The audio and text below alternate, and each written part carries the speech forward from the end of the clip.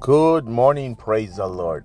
I hope today I hope you make up your mind that God has blessed you with breath and with a day to live. You can breathe. Be thankful for all that you have and stop complaining of all things you don't have. Be thankful that you have so much. God bless you. Have a great day. Don't forget to pray for our team going to Guatemala on Tuesday for about 10 days. The verse to encourage you this morning is out of Psalms 145, verse 18. The Lord is close to all who call on him. Are you calling on the Lord? Bang.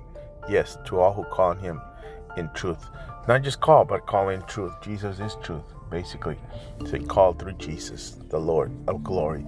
So today, 6 o'clock is prayer, and 7 to 9 or so is family night game. Come on out and have fun. We have games and fellowship and a lot of stuff.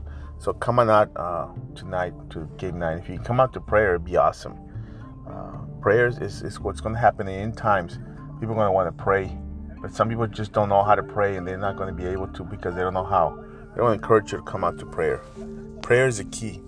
The key is one of the keys to the kingdom of God. The number one is seek first the kingdom of God. Okay? Have a blessed day. Pray for you.